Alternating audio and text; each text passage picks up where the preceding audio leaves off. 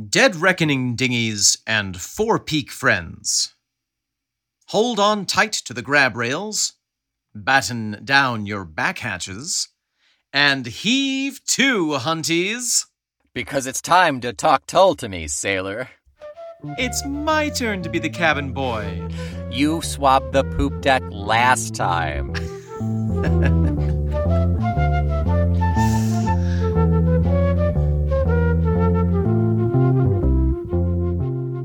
Welcome back. I am Omen Said. And I am Nick McGill. Together we are Feckless Moans. And this is Talk Tull to Me.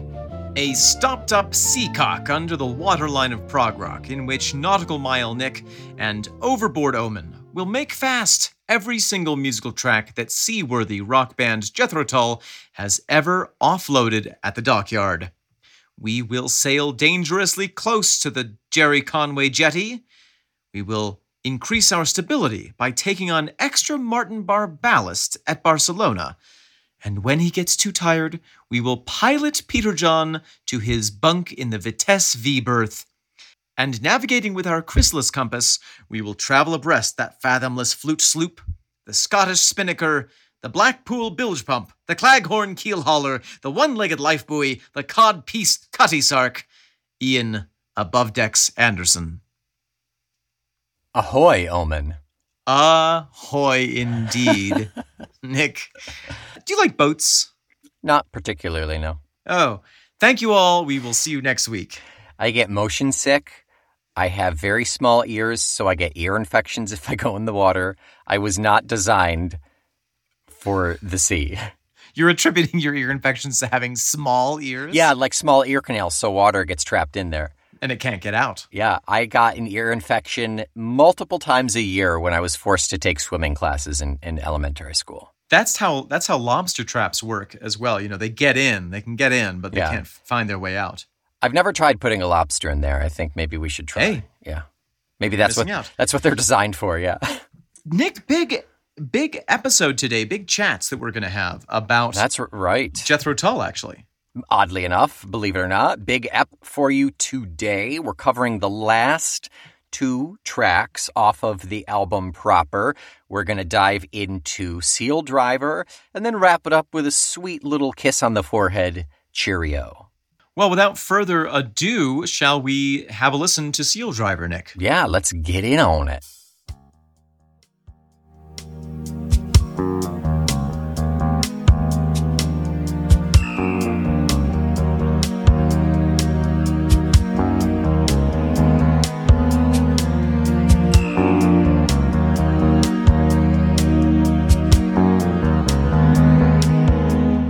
Nick McGill, there we have Seal Driver. My seal has been driven thoroughly, Omen. Oh, yes, it's all worn out. This is such a great song to listen to, in my opinion. It's a very funky song. It's very nice. It's a good return to the Tull sound, quote unquote. Mm-hmm. I can see this coming right off of Stormwatch, to be honest. There's a lot of very classic Tull elements to this song, and I'm excited to dive into them, both thematically, musically, construction-wise. Yeah, this is a great piece to kind of almost, well, I guess to be the penultimate song on the album. Yeah. It's a great one to kind of take us out.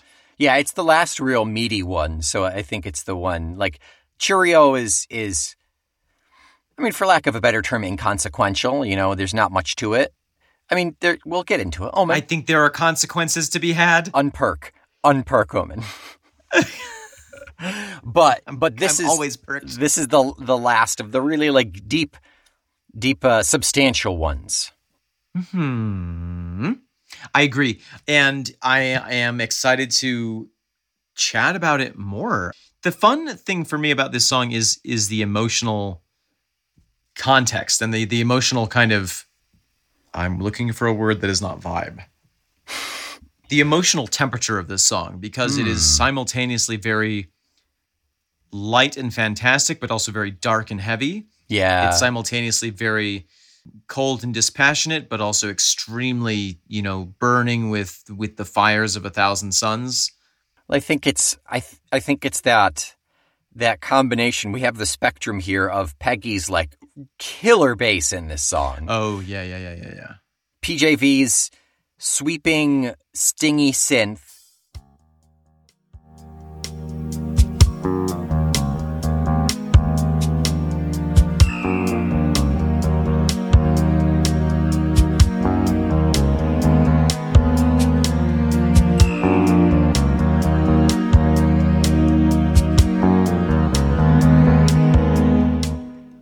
Those are the two ends of the spectrum, and right in the middle is Martin just knocking the hell out of the stings and really, really, really kind of bringing everything together and kind of being that middle ground for us.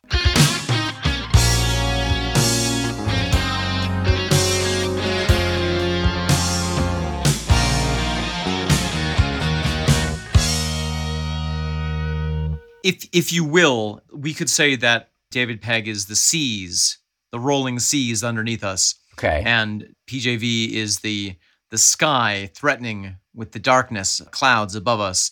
And Martin Barre is the lightning which runs between the two of those, connecting heaven and earth. And is Ian the ship then? Yes. Okay. We're on the ship. Sure, whatever. It fits. Ian's the fish. He's an albatross. Shall we talk about the music? Yeah. Since we're already kind of talking about it. Yeah. Again, crazy funky bass with Peggy jumping in right in the beginning. We get some fun jazzy drums, some fun kind of plinky jazzy drums from Jerry Conway. Very nice. Yep. They're very, very clear in here. He hasn't really stuck out a whole lot this album, but he's very evident in this song. It's nice. Yes. The thing that's fun with the bass for me, you noted this, but I think that the bass really is the driving factor of this song. It kind of makes me feel like it's the sea, as I mentioned. It could also be the diesel engine. Sure, right, yeah. Constant. Mm-hmm. Yeah. And it has that kind of thrumming quality to it. Mm-hmm. You know, we have at the very beginning that doom, doom, doom, doom, doom, doom, doom, doom, boom. So we kind of get set up, we get a melody set up there. Mm-hmm. Once we get into the singing, when Martin brings in with that crazy riff at the beginning to set us up for the verse, the bass takes on that pulsing, steady quality. Take you away from my magic ship. And then when we have the breakdown, it really does get, as you said, funky.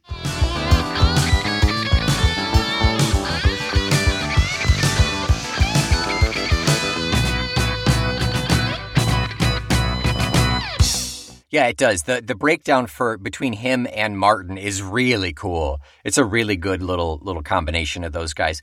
All the while, Peter John is going ham in the back with either some kind of sweeping, stringy sounding synth. Yes. Or every now and then he gets those little twinkly runs. Mm-hmm.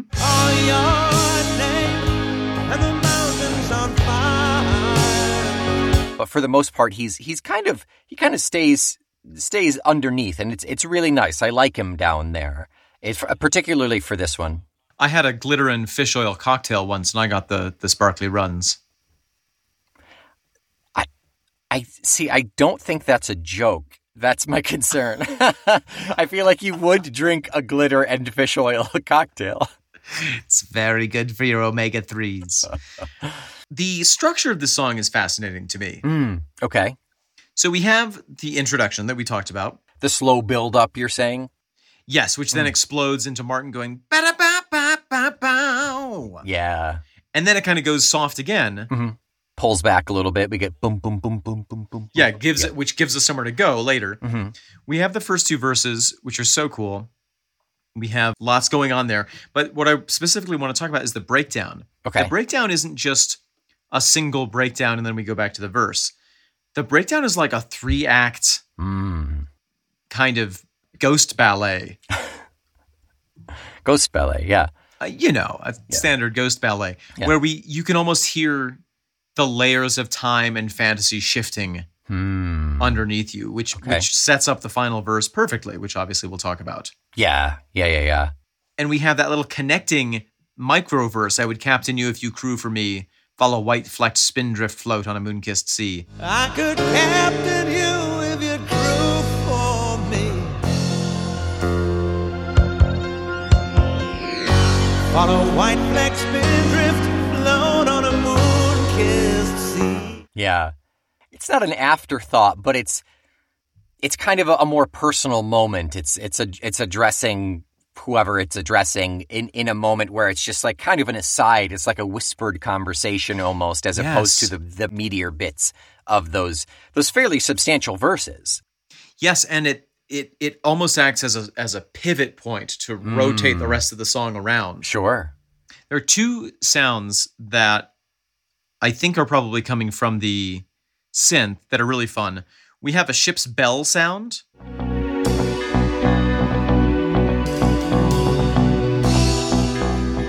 Yeah, that almost sounds sound effect to me. I'm not sure that's even synthy. I think that might be like a dropped-in sound effect.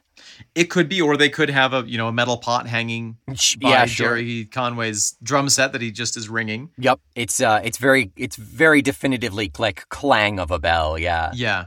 There's also a really fun sound that's hard to describe, but I will do my best. It sounds a little bit like an insect flying by. It's sort of that. Oh, like way in the beginning, right? Like yes. What did I write down? I just said a twangy sound, but it's very curious choice. The twangy buzz. It really is interesting.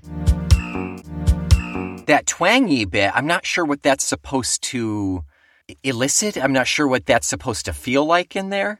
It gives me the impression in that moment of, you have this huge dark space with the sky and the clouds and the mountains and the sea. And that almost to me feels like a seagull going by with that. Oh, yes. You get the Doppler effect where it comes in and then goes away. Yeah. Interesting. And to me, that just kind of puts into perspective that vastness and that loneliness. Yeah, I like that. I like that a lot. One thing of note, there is no flute in this song. Oh. Is there? There is a little tiny flute. Where? At the very, very end. Is it the Morse code sound? Oh, I missed that. Oh, it's that like maybe it's not. Hang on, let me pull up that last bit. That's funny.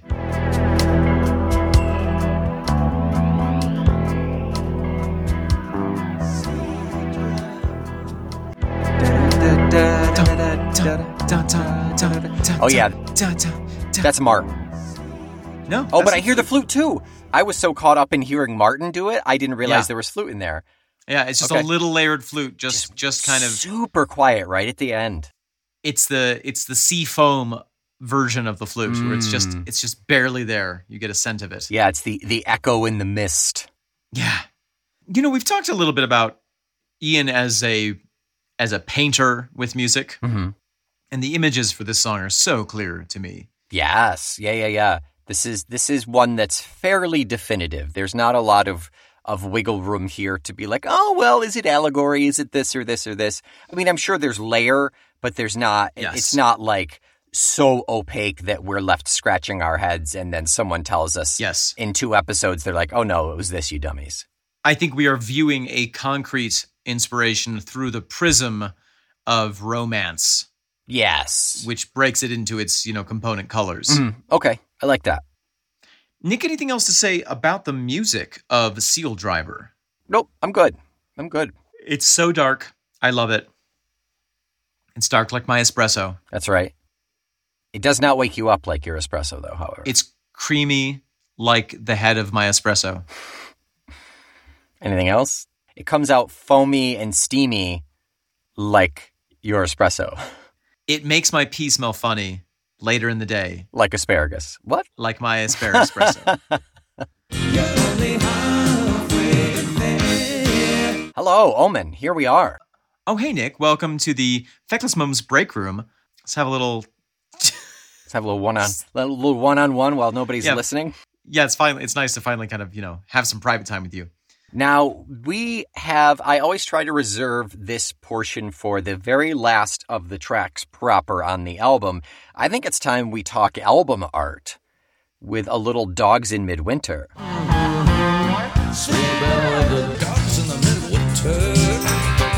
I'm so glad you brought that up because this album art is so much fun. It's pretty iconic when it comes It to is. Jethro Tull covers. It's the most t-shirtable Yeah. image. Yeah, I have it on a bandana hanging on the side of my booth right now. You sure do. I do. I bought that at a concert that we went to in Odessa, New York, I think. Yeah, in 02 or 01. Oh, yeah, it was a while ago. It was a very while ago. So yeah, do you have the vinyl? Oh, not with you. But do you even have it in Florida? I don't think that I do. No. Well, for everyone, pull out your vinyls if you have it.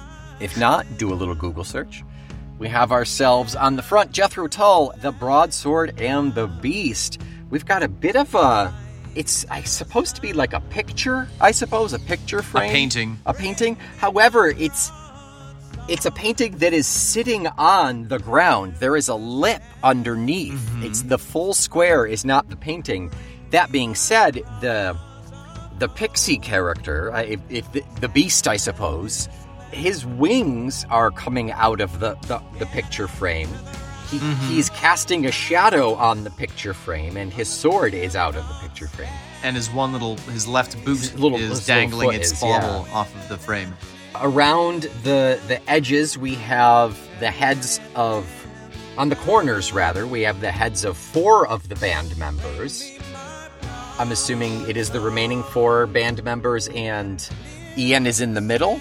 I believe so. Right? Yeah, it's sort of interesting, that kind of the heads of 4 people in the corners is very referential to a lot of medieval art. It also kind of reminds me of, how in iconography people set the 4 archangels or the 4, representatives of the elements, etc. Yeah, maps having the winds placed in certain areas. Yeah. Yeah, so they are built in a part of the frame. And the picture itself is a tossing sea with a ship in the back left corner, and Ian is in a hood and cape with pixie wings, leaning on a broadsword, wearing tights and some wrap boots, and there's a little flute hanging off of his belt. Yeah, and he's got a tail. Lest we forget the tail, and he's kind of jaunty. He's a sassy little pixie. One of my favorite things about this image is that the water in the painting is painted to be leaking out of the picture frame next to Ian and making a little pool on the floor. Right. It's leaking over the side. It's almost as if Ian himself, only Ian is coming out of the painting, or the beast rather, and whatever is touching him is coming with him, so just a little bit of the water. So it's funny that you interpret Ian as the beast. I interpret Ian as the broadsword, or the owner of the broadsword, because then if you flip over the vinyl, what you get is the ship, this sort of classic Viking longship, with the dragon head coming straight out at you. And that, to me, is the beast. That's the beast. Okay. Fearsome dragon with the spikes coming out of the side of his head. Sure. And if you look really closely, it appears that a miniature version of that Ian fairy is standing on the head of the dragon as sort of like a figurehead. Playing the flute, it looks like. Yeah, it's hard to tell. I can't tell here, but I at first I thought he was looking through a spyglass, but I'm pretty sure he's playing the flute. And it looks like he's cross-legged too, actually, so he's just like comfortable up there. And on your copy, are there words printed on the sails? Yes, it's got the musicians on the left and the kind of the credits on the right. So music and lyrics produced by, engineer, recorded at, illustration and calligraphy credits as well. So cool. Before we get into the artist itself, along the outside edge of the frame is runes. We've got Norse runes, and the runic symbols are from the Kurth rune system. I'm probably not pronouncing that correctly. Cirth, the Kurth rune system. And they're the opening lyrics to Broadsword. It goes, "I see a dark sail on the horizon, set under a black cloud that hides the sun. Bring me my broadsword and clear understanding. Bring me my cross of gold as a talisman." So cool. Yeah, very, very cool. I have an article here about Ian McCaig, written by Malcolm Dome, published in 2015. It's an interview with Ian McCaig, who did this album art. For Ian McCaig, working with Jethro Tull was a labor of love. He was already a huge fan when commissioned to do the art for the band's 14th studio album. It took McCaig 14 days to complete the artwork, and he even admits to completing the final touches while en route to deliver it on the tube. Wow. McCaig says, I was a young illustrator at the time and got a message from my former agent, Artist Partners, about a possible commission. I called them from a payphone in Charing Cross Station. They told me that renowned fantasy illustrator Brian Froud had been asked to do a record cover. Brian He was too busy. Sorry, Brian Froud. He did all of the art design for Jim Henson's Labyrinth and... Wow. What's the other one? Oh, Dark Crystal. Yeah. Wow. Okay, so they'd asked him to do it, and he was too busy. And so they asked, would Ian consider this project? When they said the words Jethro Tull, I whooped so loud, I'm sure people thought someone had fallen under a train. He says Ian gave him a cassette for some of the songs in progress, and we discussed a lot of ideas together. But the upshot was I went home and sketched an image of a bard tormented by the music from a pan-pipe playing beastie on his shoulder. Ian pointed to the fey little fellow and said, that's our cover. So I suppose from that perspective, you're totally correct. Yeah. The monster on your back is that little fairy figure. Yeah. I do like your idea, but I just always seen it, the broadsword and the beast. No, totally. Yeah.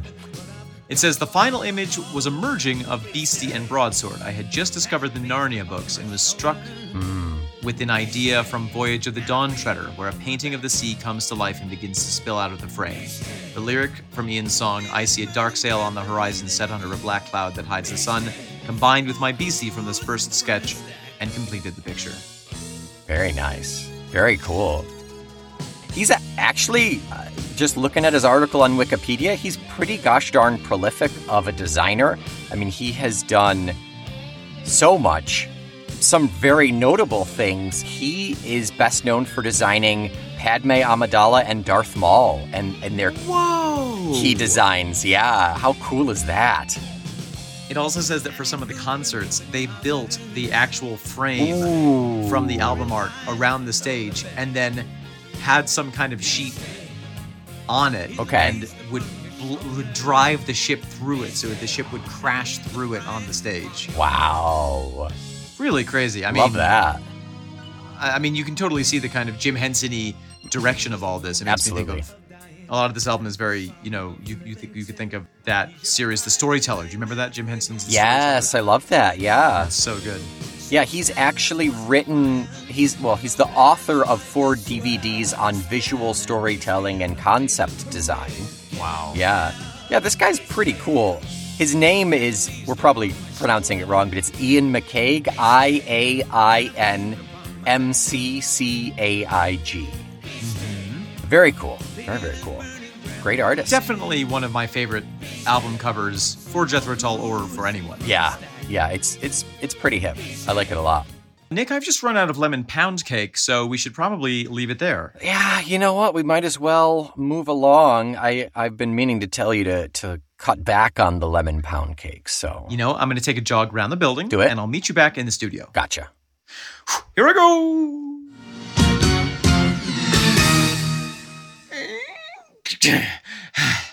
Okay. And we're back. Welcome back.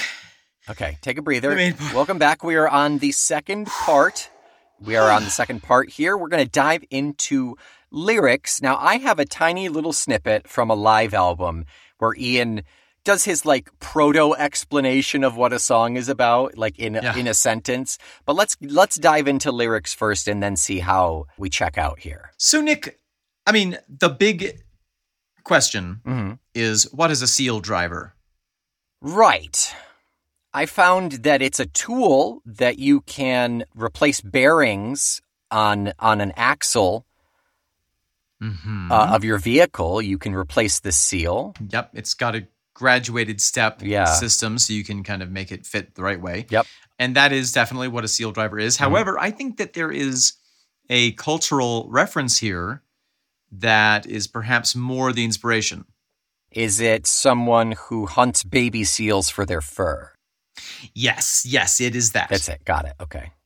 My understanding is that, in ages past, the people of the North Sea, including the Shetlands and the Isle of Skye, would hunt seals. Right, yeah. Because, they're a huge animal. If they were hugely plentiful at that time, it makes sense from a hunting and gathering perspective. Lots of fat, lots of blubber. And then there's the seals, again. Right, so it's not necessarily baby seals for just their fur. It's not the fur trade. It's practicality. It's the native people taking the animals that they have at hand and using them. Absolutely.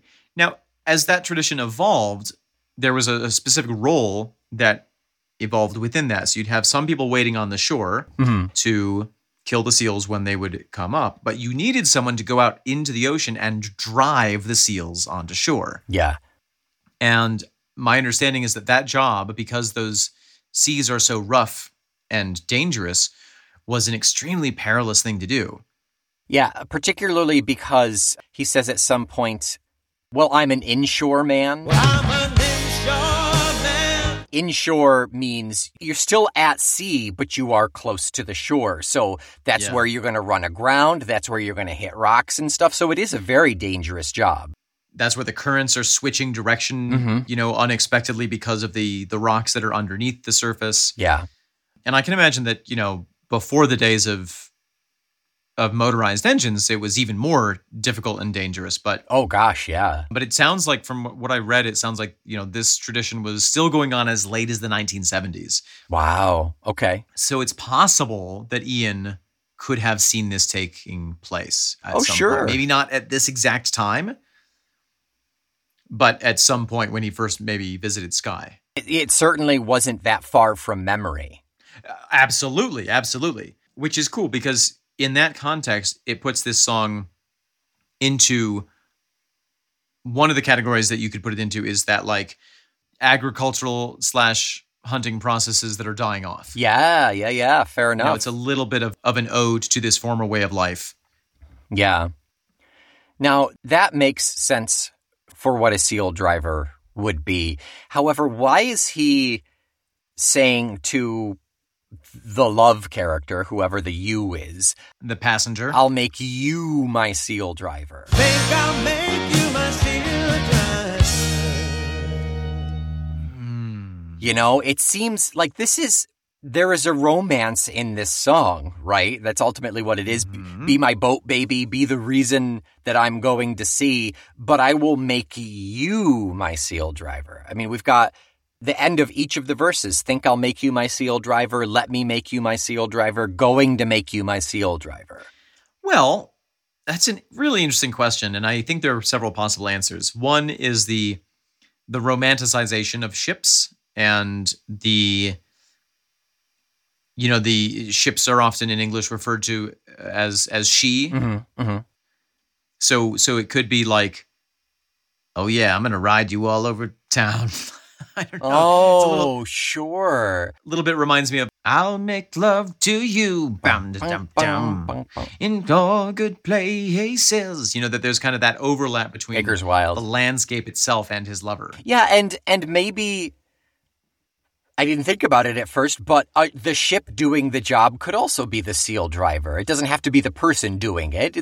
You get in the seal driver, That is my thought. Yes. Yeah. I always imagined the ship as the seal driver, and that leads to another thought, which is that apparently, the relationship between the sailors who did this work and their boats was extremely emotional and nostalgic and very, there was a lot of pride about, oh yeah, this is my boat and it's kept me alive this many times and it's what allows me to feed the village and all this stuff. Right. Yeah. So there's a partnership there. Yeah.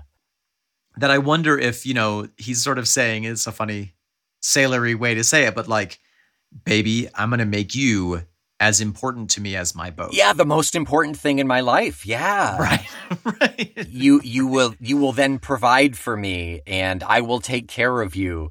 Yeah, it's a very... She got a big old ballast. She can float. It's a very like geo-specific way of saying how much you would love and appreciate someone. Yeah. And I like that so much now that I think about it. It's so funny. Yeah. And it's endearing, too. And that there's a productive element of the relationship, like you and me, baby. We're going to drive so many seals. We will force so many seals to their death to be clubbed. Oh, you don't even know. Yeah. But yeah, I mean, that's the bulk of it. Yeah. Yeah, I mean, we get a lot of nautical references. I mean, obviously, they're not even references. I mean, it's straight up description here. It's nautication. It's the naughtiest of cations, yeah. So does the clip that you have, does it fall in line with what we said, or are we about to be scuttled here? It's actually spot on. It actually helped to explain it more. Should we hear it? Yeah. I'm going to play you a tune now that explores the subtle differences between the ship and the woman. There are quite a few actually, and I haven't discovered them all yet, but here's a brave go. This one is entitled, confusingly, Seal Driver. Okay, so translation, Ian says, going to play a tune now that explores the subtle differences between the ship and the woman. Yeah, there you go. There are quite a few, and I haven't discovered them all yet, but here's a brave go of it. This one's called, quite confusingly, Seal Driver. Okay, yeah, there we go. Yeah, pretty spot on.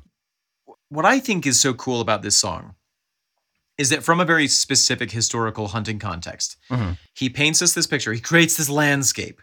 Okay. That is very specific and concrete. Mm-hmm. But within it, there is room for this fantasy. Right. And he's able to, he's talking to his passenger, who is, presumably the woman. Mm-hmm. I'll take you away on my magic ship. I have 200 diesel horses thundering loud. Take you away from my magic ship. I have 200 diesel horses thundering loud. There's quite a lot of power. The heaviest of horses. The heaviest of horses. Seabirds call your name and the mountains on fire, and as the summer lightning cuts the sky like a hot wire. Seabirds call your name and the mountains on fire. As the summer lightning cuts the sky like a hot wire. I mean, you kind of get this image of the sun setting behind the Kulins. Oh, definitely, yes. And the the lightning coming down from the storm in the distance, and it's very charged and intense. There's a lot going on, so it's already a very sexy atmosphere. Right. It's the sexiness that we felt with Dunringill, I think. Mm-hmm. The danger, the sexiness, the natural kind of primal power. And man, when there are some places on Earth where you're just like, oh, I feel so small and just totally at the whim of nature. Yeah. And it's sexy.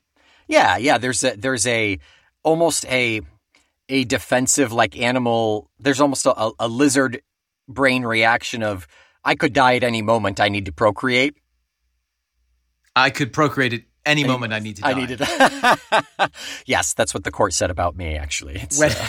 When I'm riding my 50cc scooter through the desert mountains here around Santa Fe, I get a little overwhelmed with the sexiness, the nature sexiness of the mountains and the sky and just the landscape of it. It's very intense. All the cactuses and roadrunners really do it for you, huh? They're formed in some provocative shapes, Nick. So then, okay, he's got his date out there on the boat.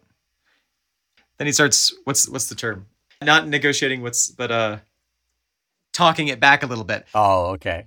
Yeah, I guess negotiating. I'm no great looker. I'm no fast shakes. I'm no great looker. I'm no fast shakes. So he could here be talking about both himself and his boat, or his boat as an extension of himself, or vice versa. Not good looking, doesn't go that fast, but I'll give you a steady push on a 6-knot simmering high tide. I'll give you a steady push on a 6-knot simmering high tide. Yeah, I'm reliable. I can get the job done as long as it doesn't need to be fast. We'll get it done. Right, not fast but powerful. Yeah. I can hold us down, keep our head to the wind, or let us roll on the broadside, cold spray flying in. I can hold us down, keep our head to the wind, or let us roll on the broadside, cold spray flying That's an interesting little nautical distinction there. If you put the head of the boat into the wind, it's more stable because the waves are crashing and the wind is crashing laterally against the prow of the boat. It's splitting, yeah. It's splitting. It's being more aerodynamic. Yep. If you roll to the broadside, then all that's hitting you on the side, Right. which means the boat is going, wow. Yeah, it's like a palm pushing you on the flat of the back versus on the side. Yeah. Yeah, exactly. Yeah. Aerodynamic and hydrodynamic. And romantodynamic. This is romantodynamic, yeah. Yeah, yeah. Let me make you my seal driver. And we'll ride on the swell and our hearts are alive. So we'll ride on the swell,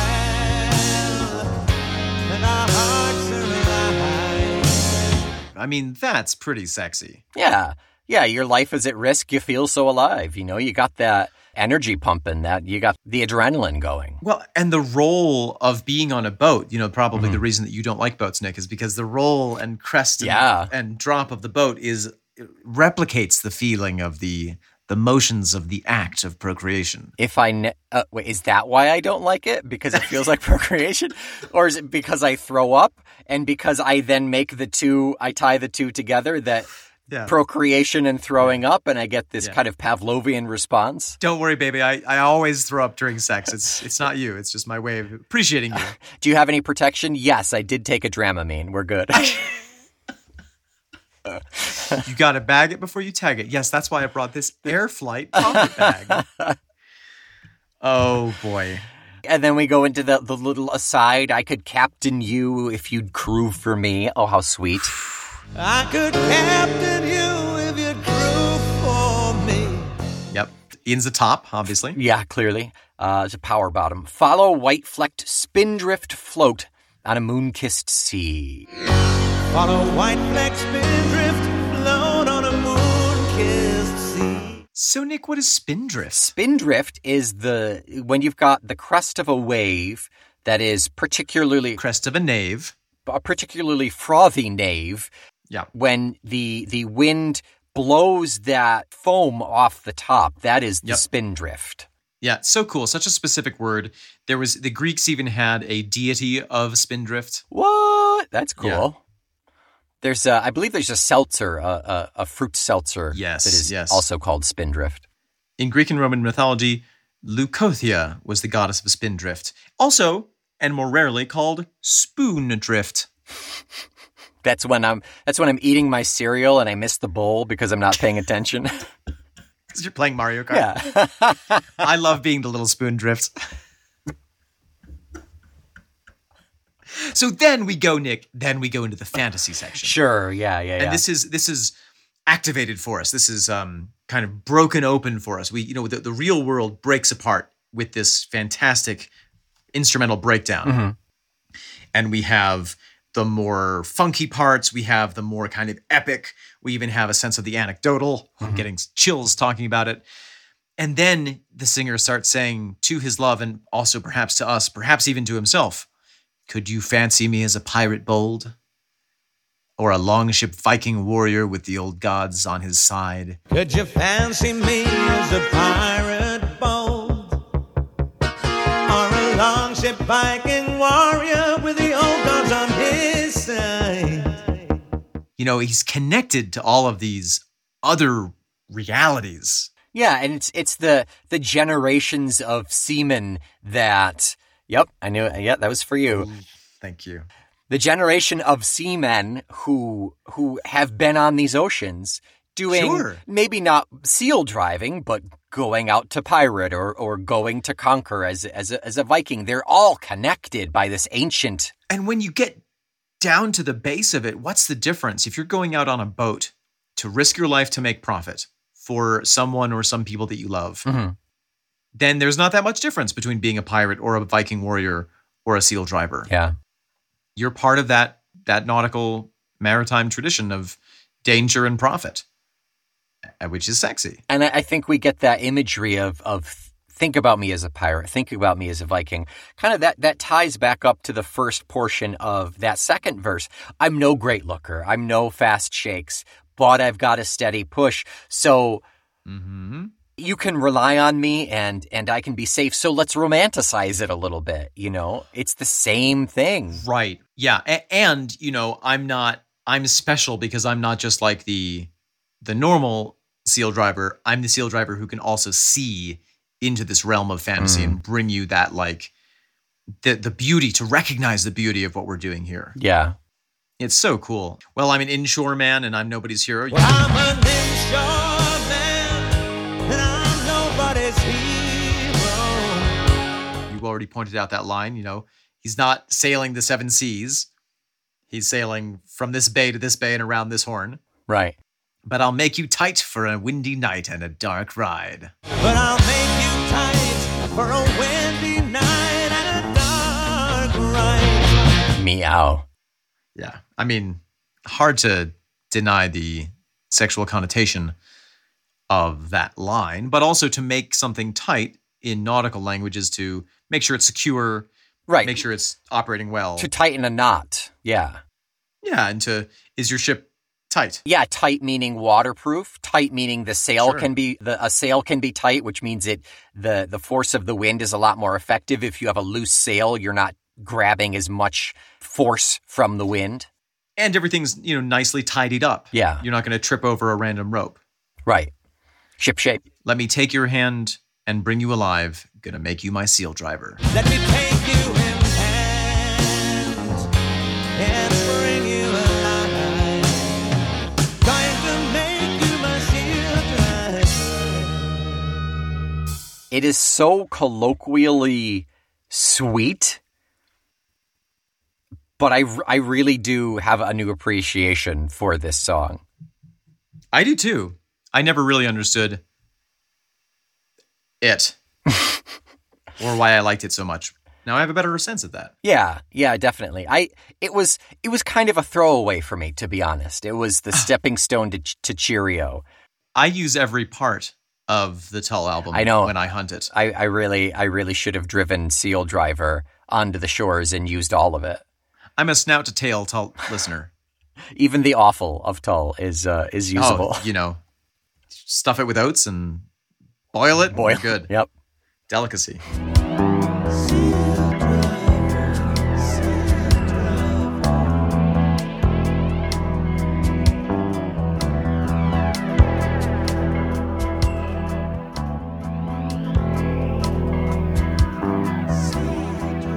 I reckon we should maybe kind of do a quick little lissy-poo of Cheerio here. Let's do that. Along the coast road by the headland, the early lights of winter glow. I'll pour a cup to you, my darling, and raise it up. That was Cheerio, Nick. My goodness, what a sweet little tune that was. I think it's important to remember that this song originates in this position on this album because, my familiarity with this song is always thinking of it as the closer, the final closer for a live Jethro Tull concert. And I think it probably has been that for ages. I would be curious to know how many times it has been played live in concert. Yeah, it's interesting because whenever we saw them use it, it wasn't Ian singing it. It was basically like played off of the CD. Right. And that's like when they would bow and leave the stage. It was the final after they came back and played 12 minutes of Aqualung for the 3,000th time. Yeah. Cheerio is 616 times. That is a lot of times. It actually looks like they kind of did it in the run where we saw them. It was 82, they did a bunch. 90, they did a bunch. Looks like 97, then 2000 to 2007 when we saw them. Yes. And then not again until 2022. Interesting. Yeah. Really interesting. Yeah, and I'm trying to remember if when we saw them, it was the recording or if Ian kind of... I wonder if it was played live when we saw it. I genuinely don't remember. What I do notice about the recording of it is that it's literally just synths and voice and flute. Yeah. Although the flute could also be voiced by a synth. There are voices underneath, but they're the synthy voice that's like through the filter. It's like extra auto-tuned or whatever. There's a little background singing. One imagines that this could be everyone taking their bow and just Peter John Batiste playing it out. Yeah. And then giving a little nod from his cage of keyboards. And Ian singing it, you're saying, at the same time. And Ian singing it, yes. And then tooting a little flute at the end. From my memory, I don't recall them ever actively playing this. Yeah, that's a good point. In no way am I like disparaging, like, oh, they should have been. Like, no, it's a great little button closer. It's a great way to play themselves off. Like, I think it's great, yeah. Right, and you need something playing to walk off stage. So Yeah. you're not just awkwardly like, okay, bye guys. Yeah, exactly. I mean, just the din of the crowd cheering and throwing their underpants, but The din of the underpants. the underpants din. Harry Potter and the underpants din. Not much to say musically. What can we say? This is a song we've heard so many times. Yeah. It's beautiful. It's beautifully orchestrated. There's some lovely chord changes which kind of produce tension and release. Okay, right. I would love to hear a non-synthy version of it, I think. The sitar version of it. The sitar. If a non-synthy version could even exist. Well, I think in the infinite plane of possibilities, anything can exist. But would it? But should it? It's Theseus's Cheerio. Like, would it still be Cheerio? I think you could adapt this. Yeah. Yeah, why not? Yeah. I think I would like D Palmer to take a swing at this. Yes. It would take her literally 2 seconds in her sleep to write this. That's my reaction to a lot of things. Fair enough. This would be better if D. Palmer had orchestrated it. Agreed. Absolutely. When I hear traffic sounds, I'm like, these sounds would be better. Why isn't Dee here doing this for me? Yeah. Probably because she's busy having her own life, being a human being. Being an amazing artist, yeah. Exactly. She is not on retainer for my pleasure. We do not have that budget. No, I'm hoping we can raise a couple of more Patreon funds, and then, oh boy, we'll be reaching out to Dee. That's right. Nick, the lyrics. The lyrics, very sweet little lyrics. Along the coast road, by the headland. Oh man, what's a headland? Oh, I actually am a little uncertain about that. My understanding is that it's something like a peninsula. It's kind of, yeah. It separates a bay from the main part of the ocean. The narrow piece of land that projects from a coastline into the sea, essentially. A little isthmus. No, an isthmus connects two pieces of land, yeah. It's a little peninsula. Yeah, pretty much, but maybe a peninsula needs to be, like Florida's a peninsula. I think maybe the headland is... Oh, okay. A headland is like... significantly smaller, yeah. Scaled down. Interesting. Well, and Skye has a lot of headlands. I'm sure it does, yeah. And a lot of coast roads. That it does. And a lot of early lights of winter. So the early lights of winter glow. I'll pour a cup to you, my darling, and raise it up, say cheerio. You know what it reminds me of, Nick? Old Lang Syne? That is yes, it does. And also, The Parting Glass. Oh, sure, yeah. My favorite song we sang. There's a very old tradition of this glass is our last to say goodbye. It also reminds me of the song of which I'm forgetting the title. I think it was off of The Secret Language of Birds. The Jasmine Corridor? In that sense that it's the ritual of saying goodbye. It's about the ritual of saying goodbye. There's a geographic component that, yes, to leave you always go on the coast road. It's sort of the Jasmine Corridor Skye edition, Isle of Skye edition. Yeah, I see that. I like it. It's such a delicious little after dinner mint. It's really nice. There's something lovely about this because there's something so familiar about the goodbye. It's not a strained goodbye. It's not, oh, goodbye forever. I don't know when I'll see you again. We have this relationship where we say goodbye to each other often, and it is bittersweet. And of course, we will miss each other, and it's hard to say goodbye, but there's a familiarity of it. Yeah. I know I'm saying goodbye so that I can say hello again. Yeah. That is the first half of the song is Ian singing those 4 lines. And then we get basically the same thing, but as flute And then it fades out, and it fades out as the person walks away, and you just fade off into memory until next time, you know? And importantly, it's not goodbye, it's cheerio. It's cheerio. Cheerio is more, what kind of catch-all, I guess, you know? Look up if there's a linguistic... I mean, it has the word cheer in it. Right. Cheerio is an interjection. It's an upbeat parting exclamation. British, 1896, as cheero. 1918, it became Cheerio. It comes from cheer.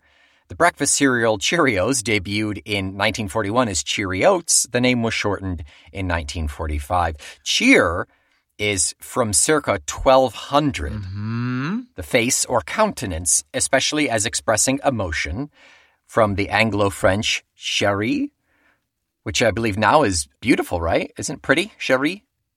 I think it's a different spelling, but right. I wonder if there's an overlap there. So it almost is like a smile. Like instead of saying goodbye, I'm saying a word which is related to the smiling countenance of my lover.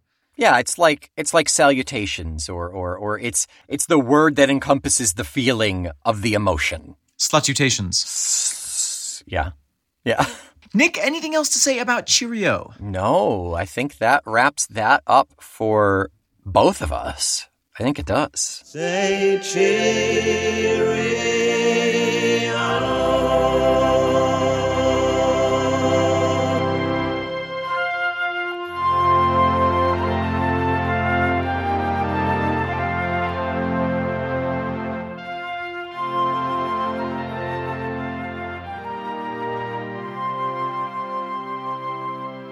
Nick, have we any more tull about which we can talk?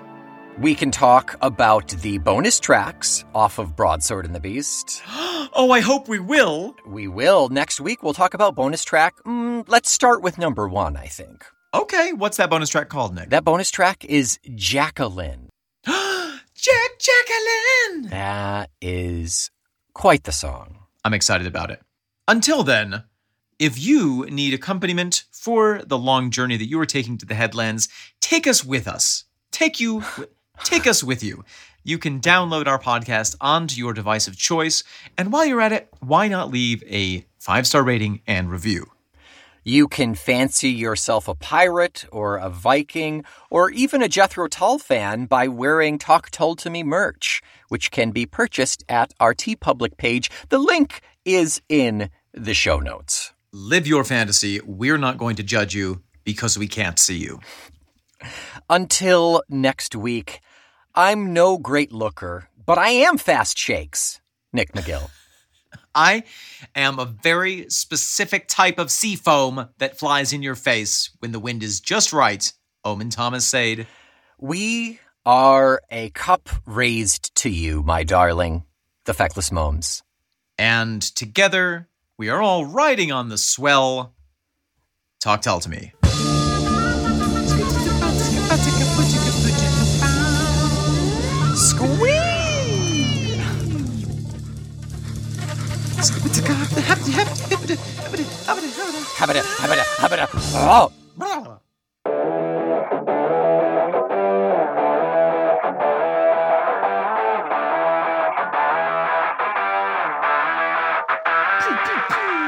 Welcome back. That was Barry White on the Love Wave Radio here, and I'm here with my co-host, Stickums.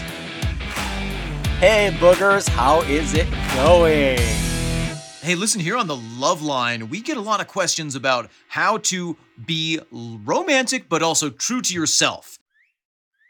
And obviously, you know, as successful Casanovas of the lovosphere, we have got a lot of experience with that. That is correct. Here on WLUV, bringing you the love. Sparkles, we have a question in here from all the way from Wisconsin. It reads, I am a cheesemaker. My primary product is cheese curd. How can I romance the love of my life while still being true to my trade? Oh my gosh. Thank you, Wisconsin, the cheese curd maker. Obviously, the important part of the getting the cheese from the milk is adding rennet. So baby, can be the rennet to my curd. I love that. We are hearing just in, he's now married. What else have we got in here? We've got ourselves, a bit of an antiquated profession here. We've got a tobacconist writing in saying he's got himself an interest that he would love to slip his little cigarello to, if you know what I mean. That's right. Oh, I met a very romantic tobacconist, and she had a lot of great lines that I want to pass on some of that wisdom. She used to tell me when she was romancing me, roll me up and smoke me down to the filter. Oh, and that just got me. You can also try this one, baby, you've left a stain between my index finger and my heart. That one's a little more evocative.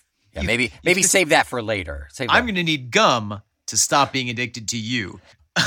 Do they make patches for our love? Oh, hot. Frankie Four Fingers. I also have one coming in here. We've got a request coming in from a bookbinder. Sounds like she's not really, she works at home a lot, not somebody who goes out and is very extroverted. What could you make up for our bookbinder, our lovelorn bookbinder here? Oh my gosh, it could be any number of things. It could be you are the glue that holds my pages to my spine. Yes, you are the dust jacket that protects my soul. Oh, you are the antiquated Dewey Decimal System that I use to find my way around the bedroom, honey.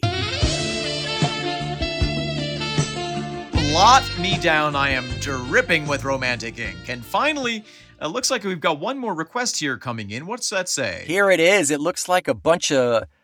Oh, this is slightly embarrassing. It looks like it's a bunch of lonely podcasters doing a podcast about a washed-up 80s rock band? Well, nerds need love too, and that's true.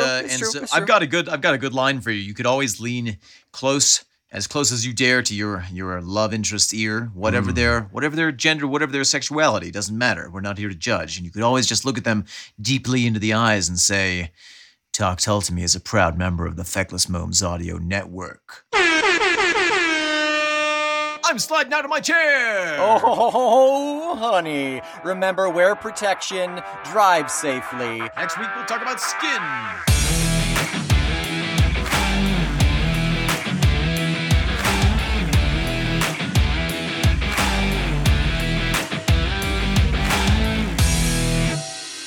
It does exactly what it says on the tin.